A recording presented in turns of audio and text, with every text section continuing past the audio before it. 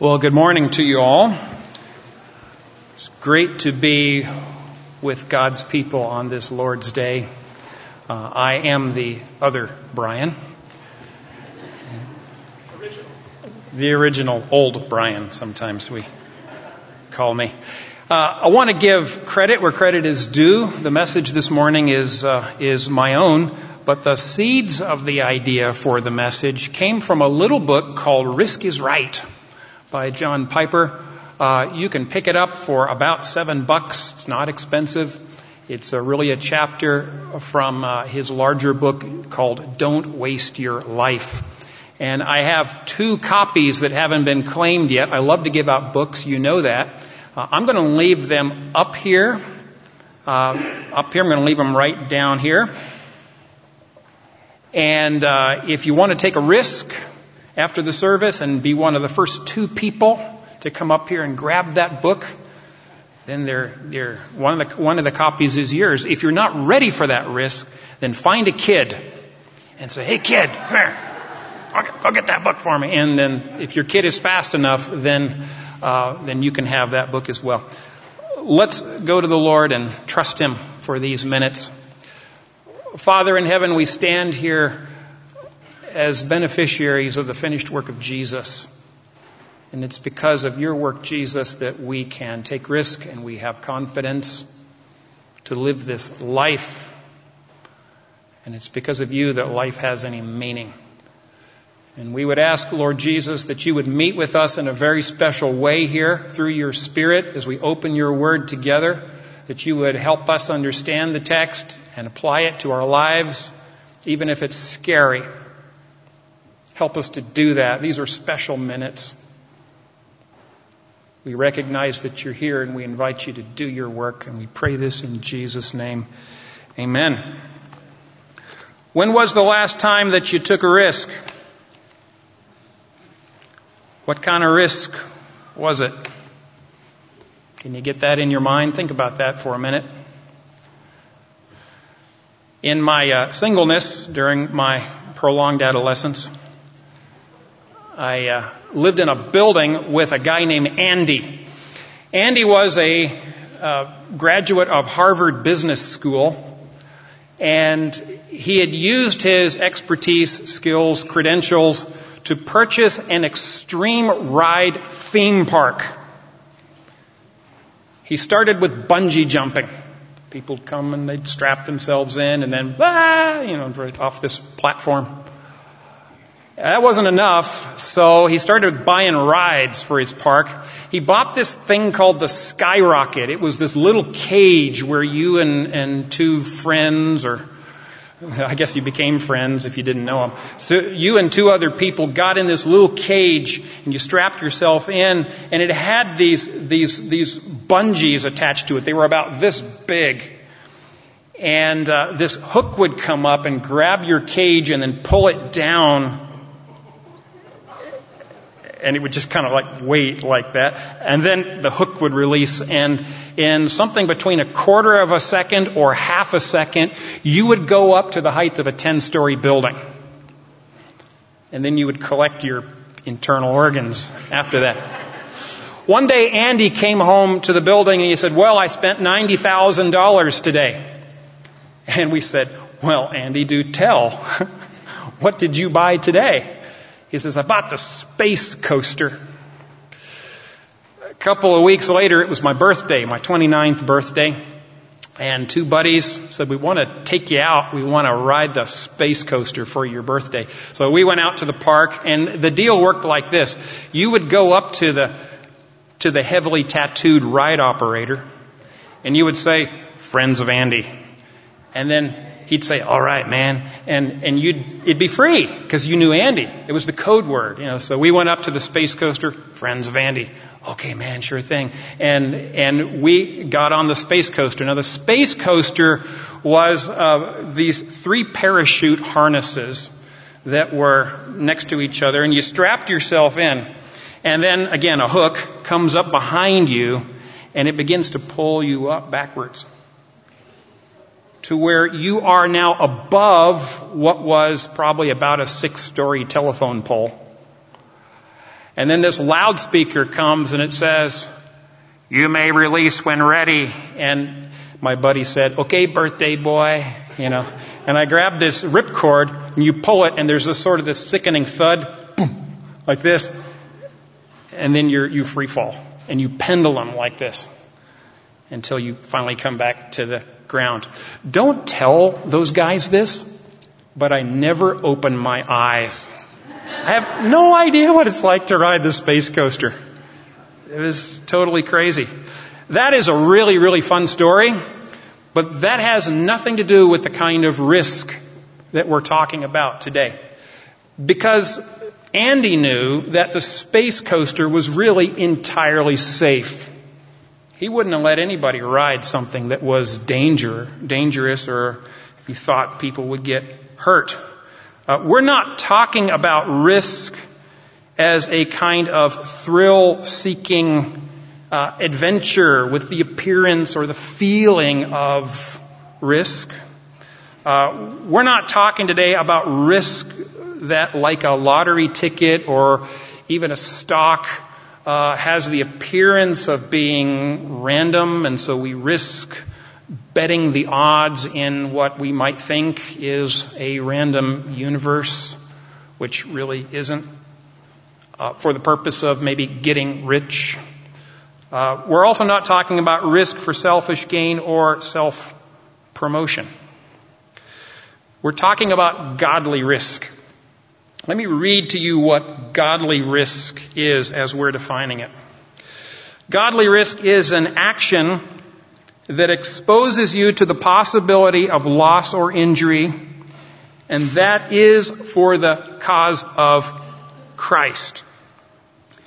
After God's own heart and under the direction of the Spirit, for the purpose of making Jesus big in the hearts and minds of others. Let me read that again. Godly risk is an action that exposes you to the possibility of loss or injury, and that is for the cause of Christ, after God's own heart and under the direction of the Spirit, for the purpose of making Jesus big in the hearts and the minds of others. There are no experts in the Christian life. And just because I'm standing up here does not mean that I am boasting. This kind of risk is something that I really do struggle with. And I expect you relate to that as well. And it remains to be seen whether at the end of my life I will have chosen godly risk or whether I chose security and comfort in this life. So it's a very sobering thing, and I think you recognize that for your own life as well. The passage that I go to instruct me and help me with this is Romans chapter 8, verses 35 through 39. We'll actually start in 31. Find it if you would. Romans 8, 31 through 39. And this is a blow your hair back passage. Okay?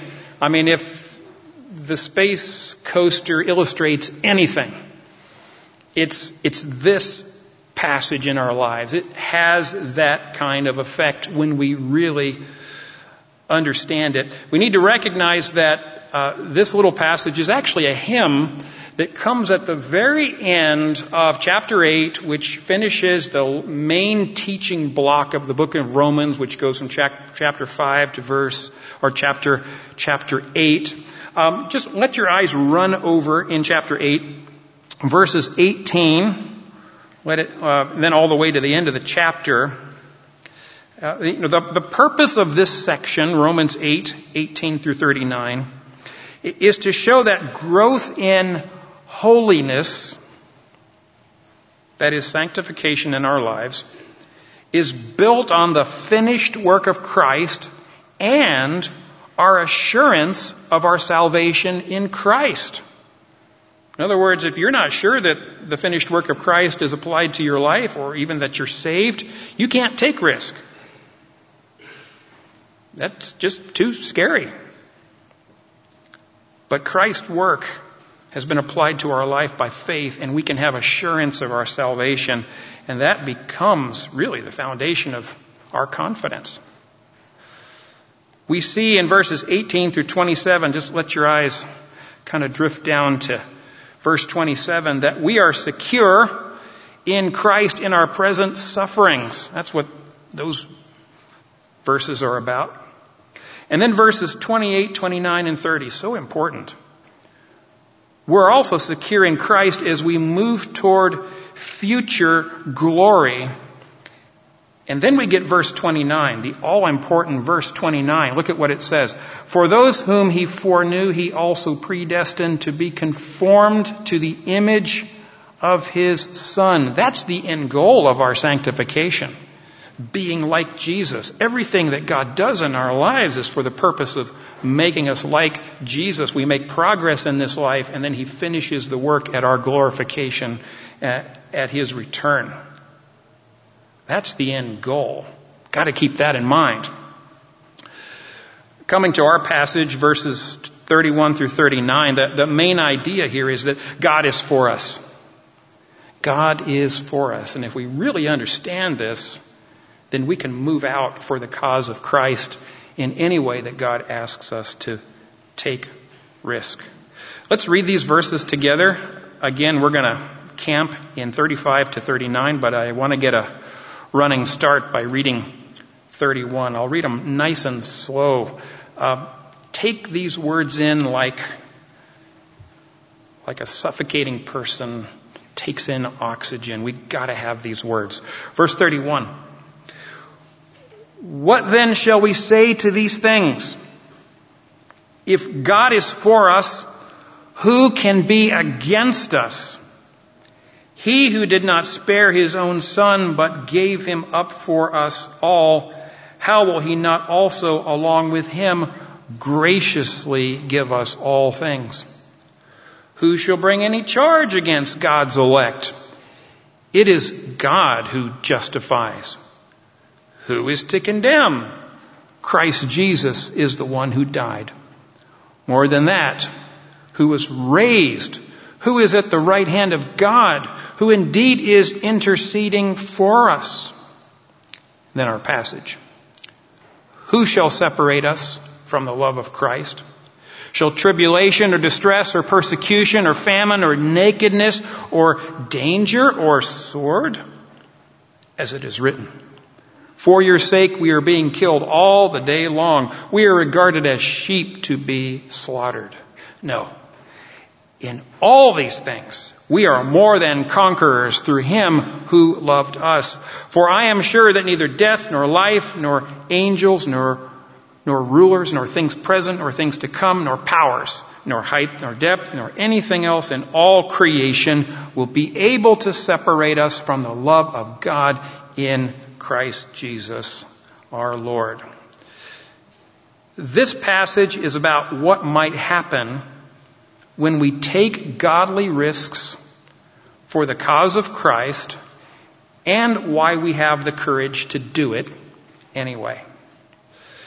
First thing we need to realize from verses 35 and 36 is that risk for us is real. Right? He doesn't make light of risk here at all. And in fact, there is a paradox when it comes to risk. G.K. Chesterton said that a paradox is truth standing on its head. Right? You get two truths that don't seem to make sense. You put them together, you get the new truth. Jesus talked about that. Look over at Luke 21. The passage was read for us to open the service, but look there again. Luke 21, 16 through 19. Jesus says, and I understand these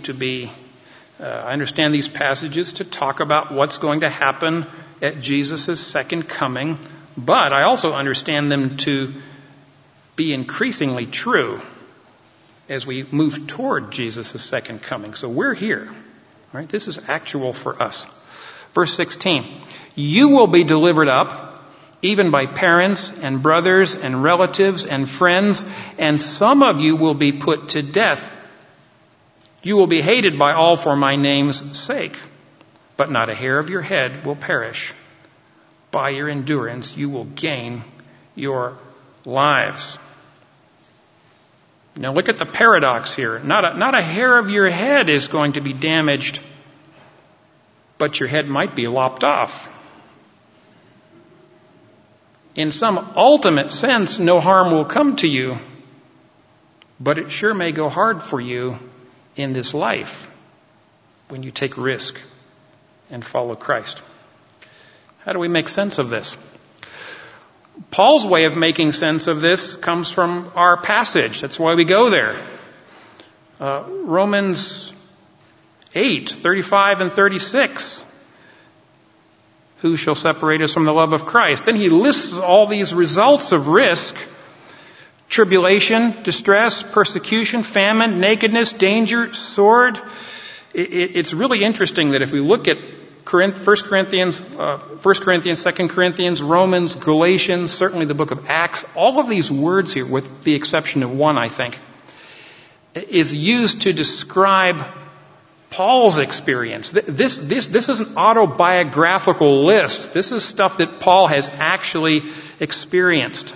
Look, if you would, a couple books over. 2 Corinthians 11, 25 through 29. Look at Paul's account of his own life here. 2 Corinthians 11, 25 through 29. 3 times I was beaten with rods. Once I was stoned. 3 times I was shipwrecked. A night and a day I was adrift at sea on frequent journeys, in danger from rivers, danger from robbers, danger from my own people, danger from Gentiles, danger in the city, danger in the wilderness, danger at sea, danger from false brothers, in toil and hardship, through many a sleepless night, in hunger and thirst, often without food, in cold and exposure. And apart from other things, there is the daily pressure on me of my anxiety for all the churches. In other words, after all that stuff, I had to turn up for work to be a pastor. That was Paul's experience, and this list that he gives us here is what he actually went through. And then he throws in a verse from Psalm 44 to show that this has always been the experience of God's people as they have trusted him. You know, we take risks as well, don't we? And with each risk, we ask, is Jesus worth it? And then while we're going through the risk with its results, we say, yes, Jesus is worth it. Our youth mission trip, an obvious example. Now, I don't think the students view that as a risk. It's just an adventure for them. But the adults do, I'm sure, which is why so many of them go on this trip. All right? They know what can happen when you take a big group of young people to another country. And yet, Jesus is worth it, both for our students and for the people they're serving. We got some kids in the service here. Wasn't true in the first hour, but you're here in this hour. What does risk look like for you? Are there kids in your class at school that get made fun of? Yeah. Somebody says, yeah. I think so. What does risk look like for you? It might look like going and being that kid's friend. Now, what's going to happen when you do that? Probably the kids that you like, that you want to say good things about you, they're going to say the same stuff about you that they're saying about the kid that they're making fun of. Jesus is worth it. Or how about it might look like, you're on a youth sports team and you're accustomed to worshiping here with God's people on Sunday morning, but the team practices or maybe plays on Sunday morning. It might look like you, or more likely your parent, going to the coach and saying, hey, we love the team, we're all about the team, but we have a higher priority. Jesus and his people and his things. And if we play on Sunday morning, we're just not going to be here. That's a risk. You might get benched. The parents might think that you're not about the team, but Jesus is worth it. Maybe it looks like a young couple that has experienced miscarriage multiple times, and you just can't bear the thought of that loss and that hurt again. To try, whatever that means, is just an unbearable thought. You can't go through it again, so you think. And yet you know that God loves life. It is after His heart. And you feel compelled to trust Him again. That's risk. Or how about adoption? Adoption, we know this is after God's own heart. And yet when you adopt, especially if you have a lovely functioning family already, you're bringing in somebody from another gene pool into your family, and maybe people come up to you and say, now think about this. Some adoptions have gone wrong. Really funny story. My parents adopted 2 girls from China. I was way out of the house, and they started bringing babies back into the home. So I have two Chinese sisters that are in their 20s. And they really are not like us in a lot of ways. One of them's about that tall. She's about 3 months from getting her black belt in Taekwondo. Don't surprise her in a dark alley. She'll knock your lights out. While my parents were bringing in the process, we had a dear family friend who came to my mom and said, aren't you worried about any unconfessed sins in the lives of these girls? Now, she was thinking of that verse in Numbers that talks about the sins of the fathers visiting their children to the 3rd and 4th generation. By the way, that's not how to read that passage. And my mother, great response. She said, we already have every kind of unconfessed sin in our extended family. Great response. Good job, Mom. Right? Jesus is worth it. All of these things are risk, and risk for us is real. But there's something or somebody else that we need to think about as we contemplate risk, and that person is God Himself. God does not take risks. We have to think about this. God knows the end from the beginning. Right? That's what it means for Him to be God above all gods, like the Psalms say. He knows what's going to happen. He allows it. He even planned it. None of this surprises Him. And even more than that, Jesus at the cross secured the redemption of the cosmos. In other words, everything that's going to happen in the rest of the Bible, the new heavens, the new earth, the finished plan of redemption, Jesus secured that by dying on the cross. Look at verse 20 of chapter 8. Look at how the creation is intertwined here with the sons of God. You and me, if we're in Jesus. For the creation was subjected to futility, not willingly, but because of Him who subjected it, in hope that the creation itself will be set free from its bondage to corruption and obtain the freedom of the glory of the children of God. For we know that the whole creation has been groaning together in the pains of childbirth until now. And not only the creation, but we ourselves who have the first fruits of the Spirit groan inwardly as we wait eagerly for adoption as sons, the redemption of our bodies. In other words, the creation is waiting for God to finish His sure work with us, and then everything is going to be remade. And that's all because of the work of Jesus on the cross. God doesn't take risks. Even more than that, this really helps me. God foreknew you before the foundation of the universe. Verse 29 again here. Right? For those whom He foreknew, He also predestined to be conformed to the image of His Son, in order that He might be the firstborn among many brothers. This word foreknow here, it's the word prognosko. And it means to know someone in a relational way.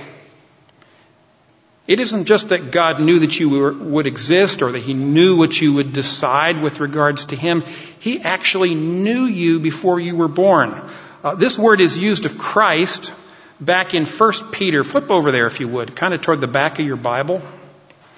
1 Peter 1:20. Talking about Christ. He, that is Jesus, was foreknown before the foundation of the world, but was made manifest in the last times for the sake of you. It isn't that the Father just knew that the Son existed, or He knew something about the Son. He loved Him. He knew Him in an intimate way. And that same love, that same relationship is true of our relationship or of God's knowledge of us, even before we were born. Finally, nobody is lost between God's foreknowledge in the past and God's glorifying work in the future. Look at verse 30. And those whom He predestined, He also called. And those whom He called, He also justified. And those whom He justified, He also glorified. It's real interesting. In the English, those are all past tense verbs. And yet, when does glorification take place? It's in the future, right? Hadn't happened yet. There's actually a reason why it's translated this way. These verbs are what's called proleptic aorist. Right? Aorist is just a tense. And it means as good as done. Our glorification is as good as done because of the work of Jesus on the cross. It's going to happen if you're trusting Him and you're in Christ. So God doesn't take risks. We can take risks because He doesn't.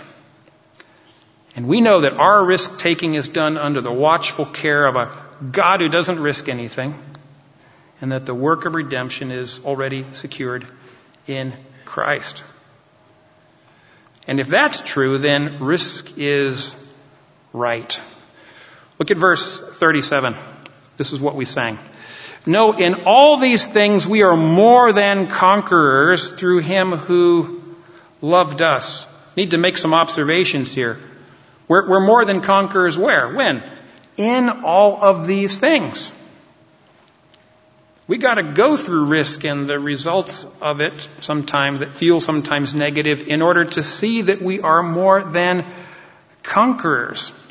This phrase, more than conquerors, it translates the verb from which we get the word Nike. You know, like the shoe, to conquer. Nikao is the verb. But it has a little prefix on the front of it that intensifies it. And so when we try to translate that, more than conquerors is a decent translation of that. It indicates that these results of risk are actually turned to the good by God. The commentator Tom Schreiner says it this way. Instead of believers being separated from Christ's love through affliction, the afflictions become the means by which believers more than conquer. Kind of a neat way of saying that. This helps us understand Romans 8:28 as well. Look back at verse 28.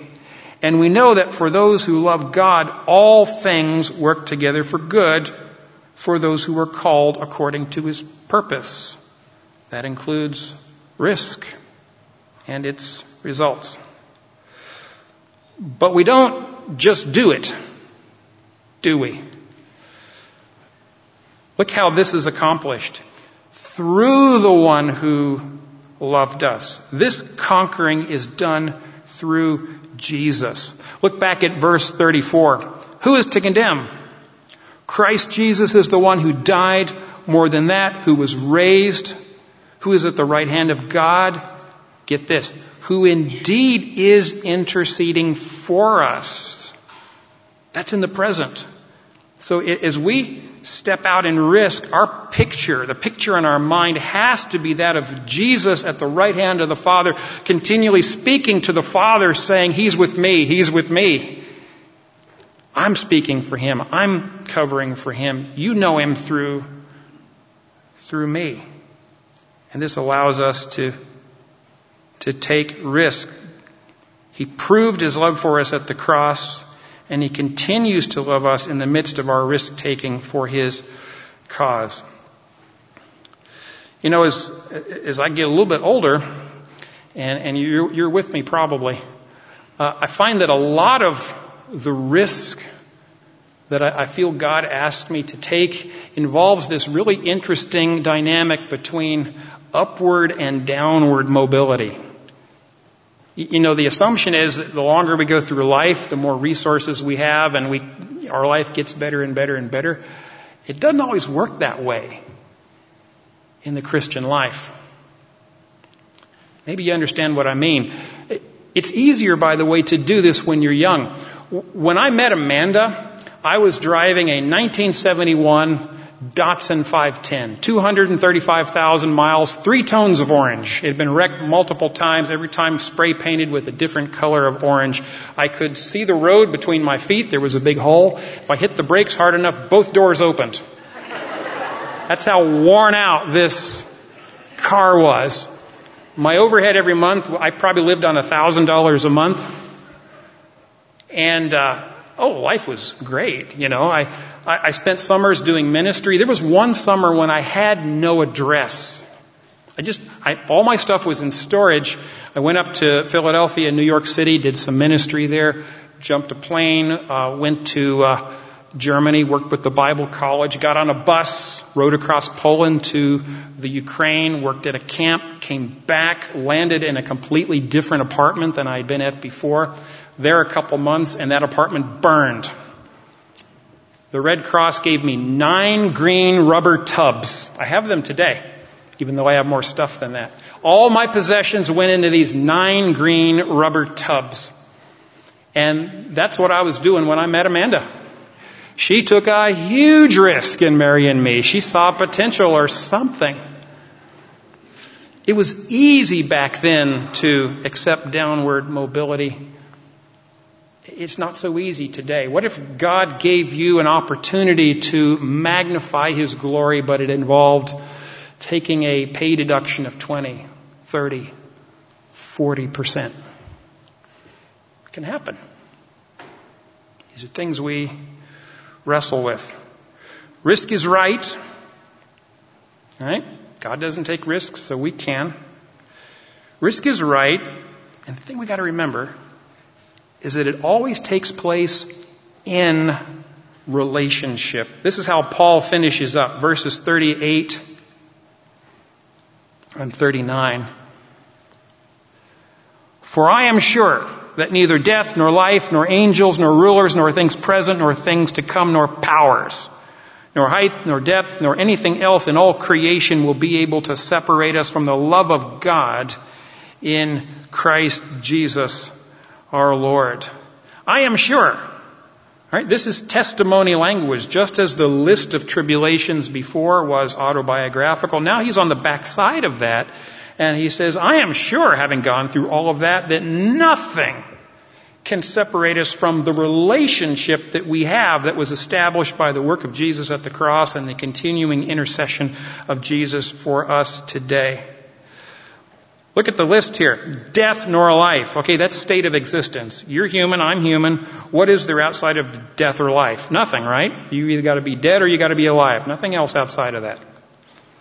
Angels, rulers, powers. Powers is a little out of order here.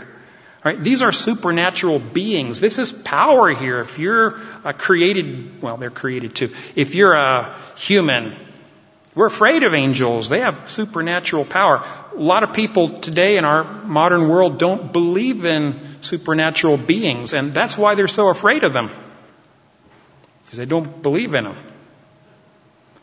But what he's saying is that far beyond human rulers and authorities, the angels can't touch what we have with Christ. They can't separate us. Things present, things to come. This is time. Nothing in time can separate you. Not death. Nothing in time can separate you from the love of Christ. Height nor depth.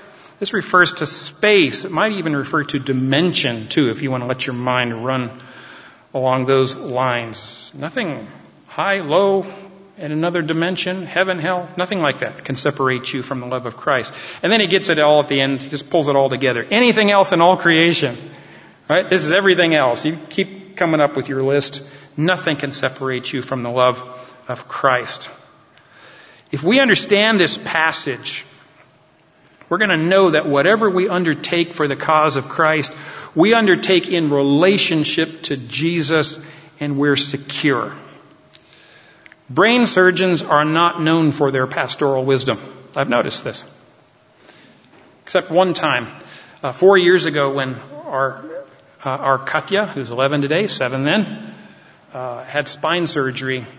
We talked a lot about her medical condition, and then one of the surgeons said, "Oh, and by the way, she's going to be fine in terms of her emotions. All she wants to know is that you are with her. That's the only thing she needs to know." And you know what? He was right. I was with you when you went under the gas. Your mommy and I were with you when you woke up and wiggled your toes. And today, Katya, we talked a lot about this. She has a very positive impression as she looks back on the memories of that time. And, she has a more than average interest in how the human body works. And she's compassionate because of what she's been through. Who knows what God is going to do with you because of that experience. But we had to all go through that together, didn't we? Yeah. He's with us. We're in relationship with Him. That's what we need to know. We can put all of this together with one idea. Here's the main idea. We can take risks for the cause of Christ because God in Christ loves us. You might be here today and you really are blown back by this. I don't blame you. I mean, this is huge stuff we're talking about. You're like, why would I take risks? I don't get it. This is so huge. Everything we've talked about here assumes that we're in Christ. In other words, that we've trusted in Christ by faith. That we really believe that Jesus came from God because we're sinners, we're separated from God. Jesus took our sins on Himself. He died, He was buried, just like in verse 34. He was raised, He ascended to the Father, and right now, today, even in this moment, He's at the Father's side and He's interceding for us. If you've not come to the place in your life where you know that or believe that, maybe you haven't cared about that before, then everything we've talked about here can begin to make sense to you when you've trusted in Christ. Believe Him by faith, and Jesus Himself would invite you to come to Him in faith. And then we start moving out as God helps us. We start moving out by taking risks. Now, nobody wants you to give away all your stuff and walk around barefoot. It's not what this is about. Okay? Please don't do that, because then the rest of us have to take care of you. Okay? This is not like that. All right? Start small with ordinary things. All right? Maybe you start by serving where there's a need, even though you'll be outside of your perceived gifting. Right? Maybe you've taken one of those gift inventories and the thing basically said, don't do that. All right? But there's a need. All right? You'll be risking your comfort if you do this, but you'll be trusting God to make up what you lack. And that's the real idea of spiritual gifting anyway. Or maybe consider taking a break from technology to relate face to face with somebody. Right? You're going to risk getting behind with your virtual relationships. People are going to be, where you been the last 30 minutes? Where'd you go? But you're going to be remembering how to love people by listening to them face to face. Or maybe risk bringing somebody else on your family vacation. That's a good one. You're going to risk your own perceived personal time, but you're going to remember that your time is really not your own to give or to keep, and it's given to you by God. Or here's a good one. Join a small group or class here at Faith.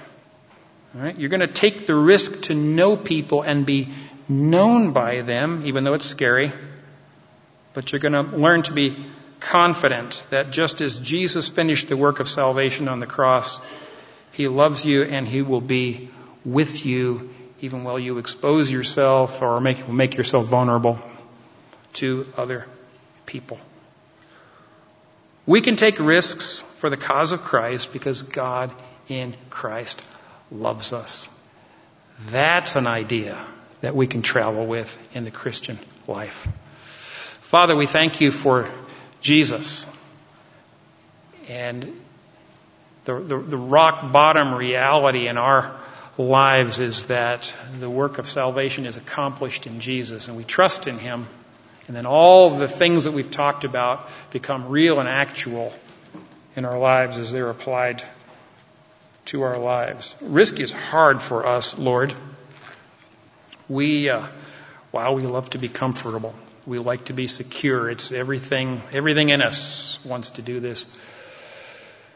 And yet by your Spirit, you lead us to magnify your glory in the hearts and minds of people. And this often, if not always, requires risk. We've read a great passage today, Lord. Would you help us to take it down deep in our lives, to think about it, to memorize it, to speak about it with each other, and then as your Spirit leads, to step out by faith, in risk, in Jesus. We pray this in His name. Amen.